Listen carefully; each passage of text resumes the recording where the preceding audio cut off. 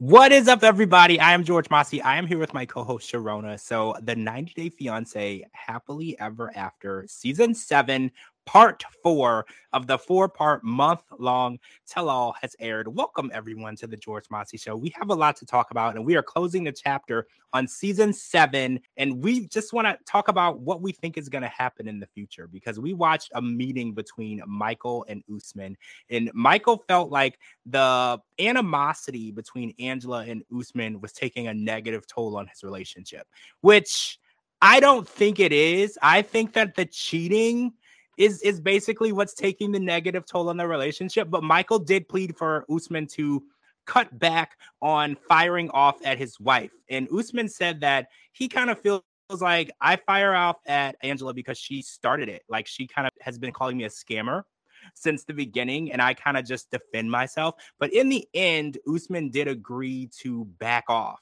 and kind of respect their union, which I think is good. I feel like when you get outside interferences away from the relationship and the problems, there is time for you to focus more on the relationship other than the outside things going on. But do you think that this is enough to save the relationship? Because first of all, how do you think Angela is going to feel knowing that Michael went and did the one thing that she asked him not to do after he admitted to cheating on her?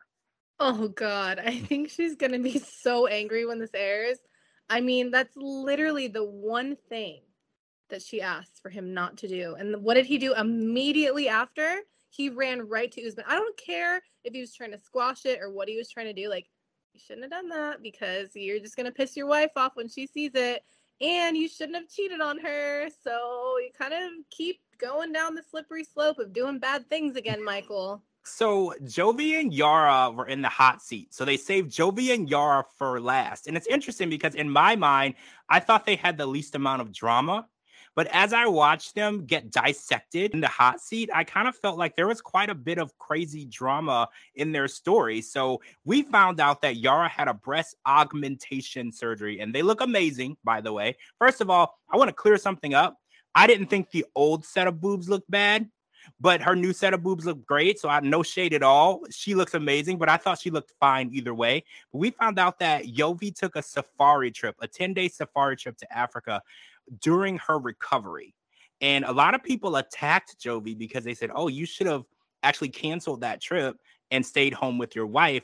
But then a lot of people on Twitter kind of came at me and they were like, well, that was a cosmetic surgery and she could have easily have postponed it for a later date. Apparently, when you schedule these, they'll call you with the first available date. You can decline that date and then they'll give you the next available. But with these breast augmentation dates, it could be a month out. So like if you say no to that date, she could have pushed it off for a whole month. So a lot of people are like, well, Jovi told her 6 months in advance about this. So I don't think that he's wrong. So I want to know what you think. Do you think Jovi should have canceled the trip, even if it was non-refundable, and stayed home and helped Yara with Mila? Or do you think since Yara said he could go, he did nothing wrong? Everyone's gonna be mad. But I don't really think he did anything wrong. I mean, if they agreed on something in their marriage and like she's like, I'm gonna be fine. I mean, of course, I feel like in the back of every woman's mind, they want their husband to be there for them regardless of what it is. But I mean, the fact that he said okay and she seems perfectly fine. She said, oh, I did all this stuff. She's like said like, oh, I did this with my feet or whatever she said to get Mila in the car. So I don't see how it's that big of an issue if she wasn't mad. Like if she was mad and she was like, you know, I really wish you would have postponed it. That's different. But if they talked about it in their own marriage and that's the solution that they both came up with, then I think it's fine. I feel like everyone attacked him over it and they kind of made it seem like he was a bad husband, even a bad dad. And speaking of bad dad, people kind of came at Yara during this tell-all because, you know, we've heard the story of Yara's been very overwhelmed. Jovi has a job where he works a month, sometimes more than a month away from home, making Yara almost a single mother. So she had been raising Mila basically on her own for like at least 6 months out of the year, sometimes longer. And a lot of people were saying that she's depending too much on Jovi's mom, Gwen. So we're going to kind of talk about this and dissect this because a lot of people feel since in Yara's culture, the grandmother is almost like a second mother. The grandmother takes that role on and the grandmother almost confiscates the child from the daughter, and they help and they almost move in, and they're basically a part of the family. They're a fixture in the family. So when Yara came over to the United States, her culture, in her mind, she assumed the same thing was going to happen with Jovi's mom, Gwen. And unfortunately, it's like a cultural disconnect. Yeah. She didn't realize that here, grandmothers, they are grandmothers, but they also have their own lives. And, in America, a woman of a grandmother's age still goes out and has drinks and has friends, and sometimes they're even dating. So it's not the same in our culture. So what do you think the situation is in hindsight? Do you think that Jovi and Yara are depending too much on outside help? Or do you think their situation is just a special situation? It's kind of hard because, like, I get where Mrs. Gwen is coming from because, I mean, she does a lot, and driving 2 hours each way is a lot. And at the same time, like, I mean, I have a lot of friends that have to depend on family for their kids too. So I understand it. And I feel like she's very, like, helpful. And I can see why Yara expects more from her because in her culture, it's very different. Yeah. But they have to understand, like you said, like, Mrs. Gwen has her own life. Like, she can't always be there at a drop of the hat. And I don't know, maybe they they might actually depend on her a lot. And I can see that being hard for her, and I understand. And the fact it broke my heart when Mrs. Gwen said that they bought property close to Jovi and Yara, and then they said they're going to move to Florida. And I think that's going to be really hard for Jovi and Yara to, like, not have her there. They're like, oh, let's just fly it away. But who's going to fly out, like, if you want to go out with your friends? I just feel like they're so used to having the help that once the help is gone, I don't know what they're going to do. Especially when then Jovi says he wants another baby. Like, you can't really have another baby when you need help with your first child. And I mean, I don't think that, like, I want to say that they're expecting too much, but I get it at the same time because Jovi is always gone. But I wish that they would, I wish they would have thought about Mrs. Gwen's purchase of this new land, because that's really okay.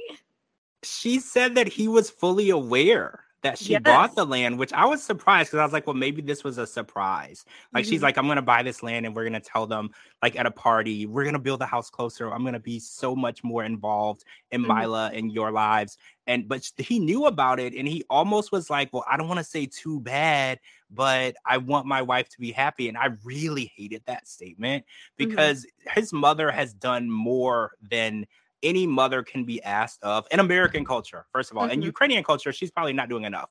But, like, in American culture, she has done more than enough. Driving 2 hours one way just to watch your granddaughter, so, like, for a few hours, that's a lot to ask of anyone. So the idea that they're going to up and leave and go to Florida with even less help than they have now, I just feel like they're not thinking things through. And I feel like their communication in their relationship is just, it's not good. Because when they got to Prague, they were looking at apartments, and Jovi didn't realize that those apartments were going to be for Yara and her mother, and they were going to buy it. Like, and I feel like she didn't tell him until the last minute because he physically had to drive them there.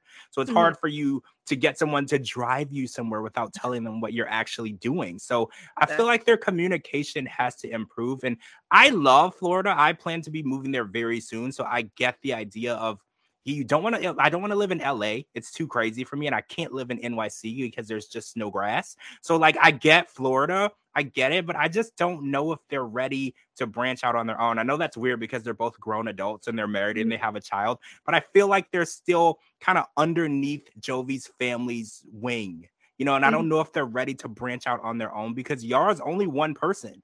And she's going to be home alone while Jovi is out overseas working, and she's going to have Mila, and she has her own business. She has her own website, and she has all these things that she is expected, not really expected. She has to do. She has to raise her child. She has to run their household. She has to run her business. So I'm just worried that they're not thinking it through of how difficult this is probably going to be on, especially Yara, but on both of them. And then that stress on Yara is going to be projected onto Jovi. When he is home, she's going to be in his ear like, oh my God, I'm exhausted. I need help. And they might end up having to hire a nanny which I think Gwen would be the best choice. You know, like before you bring a stranger into the household, it's always best to bring the grandparent in and let them be that close bond to your child. So Liz told us at the end of the tell-all that it's 100% over between her and Ed.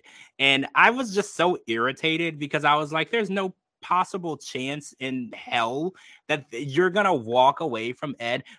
All the things that he's ever done, leaving you in NYC is so minimal compared to the things that he has done to you. So there's no way. And actually a blogger posted a few days ago, there's a picture of them walking together in San Diego. So they're clearly still together. And I wish that she would have listened to Jenny and Angela and Kim when they had that pep talk with her and just say, look, you deserve better. Tell him you're done. When he said that he was leaving you in NYC, that should have been the end of it. She did not listen, and now she is back in that same situation. And it kind of makes you wonder how much of their problems are real. You know, like how much are they like produced or how much are they real? Because Liz is not a dumb person. She's not an ugly person, and she's not a desperate person. So it's really making me wonder, is this a real relationship or are they like putting it on for the cameras? Because I don't know any person in their right mind who would go through the things that she claims she's going through and continue to go back. Even Ed said himself, like, well, why would you keep coming back? It has to be more to this story. Yeah, I definitely feel the same way because I live in San Diego and I know a lot of people that see them out together. So even before the tell-all and all that stuff, I already knew that they were back together. Even if you look on their social media accounts, they're back together. And I'm like, girl, what are you doing? Like, come on. First of all, she could go get herself a hot-ass man and not have to date that little egg man. Like, come on. He's so mean to her. He's so mean to her. It makes me so mad. It's like, why do you keep going back to someone that's just going to treat you like that? And how could you let some man just leave you? And then you're like, I'm done. But she's always done. All season long. Yes. But is it like, are you done? But then you're not done because you guys want to be on the next season? Like, right. We can't do this anymore. They're putting us through a lot of emotional abuse. I know. I feel like I'm a part of this relationship and I want out. You know, like I want out. Like I want to break up. Can I break up with Ed and Liz? Because I feel like what they're putting me through is like tough on me emotionally. You know, like I just want to break up. Like, can we just end it? Because I don't want to deal with that anymore. So one last thing that happened on this tell-all was a heart-to-heart conversation between Kim and Angela, which is very interesting because at the beginning of the tell-all, Angela said that she was probably going to beat Kim up if she said anything to her regarding Usman and their feud. But they actually were sitting on the bed talking and actually giving each other advice on their relationships, which is a really interesting turn. And again, we've been seeing a different side of Angela. And it's funny because Angela said to Yara, she was like, I'm kind of offended that you didn't call me when you went to the same breast augmentation doctor as I did. And Yara was like, I'm scared to call you. You would have told me to shut the F up like you did at the tell-all. And it's like, I'm seeing a different side of Angela. And I think a lot of people are so used to this tough Angela. There's a different part of Angela out there. No, that made me so happy seeing Kim and Angela like just become friends. Even like Kim said, people are going to think this is crazy. And Angela's like, what? She's like, me and you. Yes. And it made me so happy. It warmed my heart because I love Kim. You know, I love her. She's my girl. And I love Angela too. Like, I really like this different side of Angela. I love that we're seeing the very soft, kind side of her. It makes me so happy. Me too. It's sad that we had to wait all the way until the last episode of the whole season to see this nicer, softer side of Angela, this understanding side of Angela. But I'm loving what's coming of this and seeing Jenny and Angela and Kim and Angela, even Liz and Angela just opening up to each other. I like seeing this, women supporting women and being there for each other. I like that. Yes. So that is a wrap on Happily Ever After, 90 Day Fiance Season 7. Where are we going to see pop up on different shows? We don't know. We know that the single life is around and we know some people are single. Kim. So we are having our fingers crossed of who we're going to see pop up on any of these spinoffs. And a lot of people are saying they want people to not pop up on any other spinoffs. They're done. Ed and Liz. I don't want to see any. I don't want to see you anymore. I love you guys. I don't want you to break up. I don't want anything bad to happen to you, but I just don't want to follow it anymore. I want to break up from that. All right, guys. I'm George Mossey. This is my co-host, Cherona. That is it for 90 Day Fiance Happily Ever After Season 7. It is wrapped. Make sure you follow me on all social media platforms at George Mossey. Make sure you're following Cherona at all of her links here at the bottom, georgemossey.com, and anywhere you get your podcast.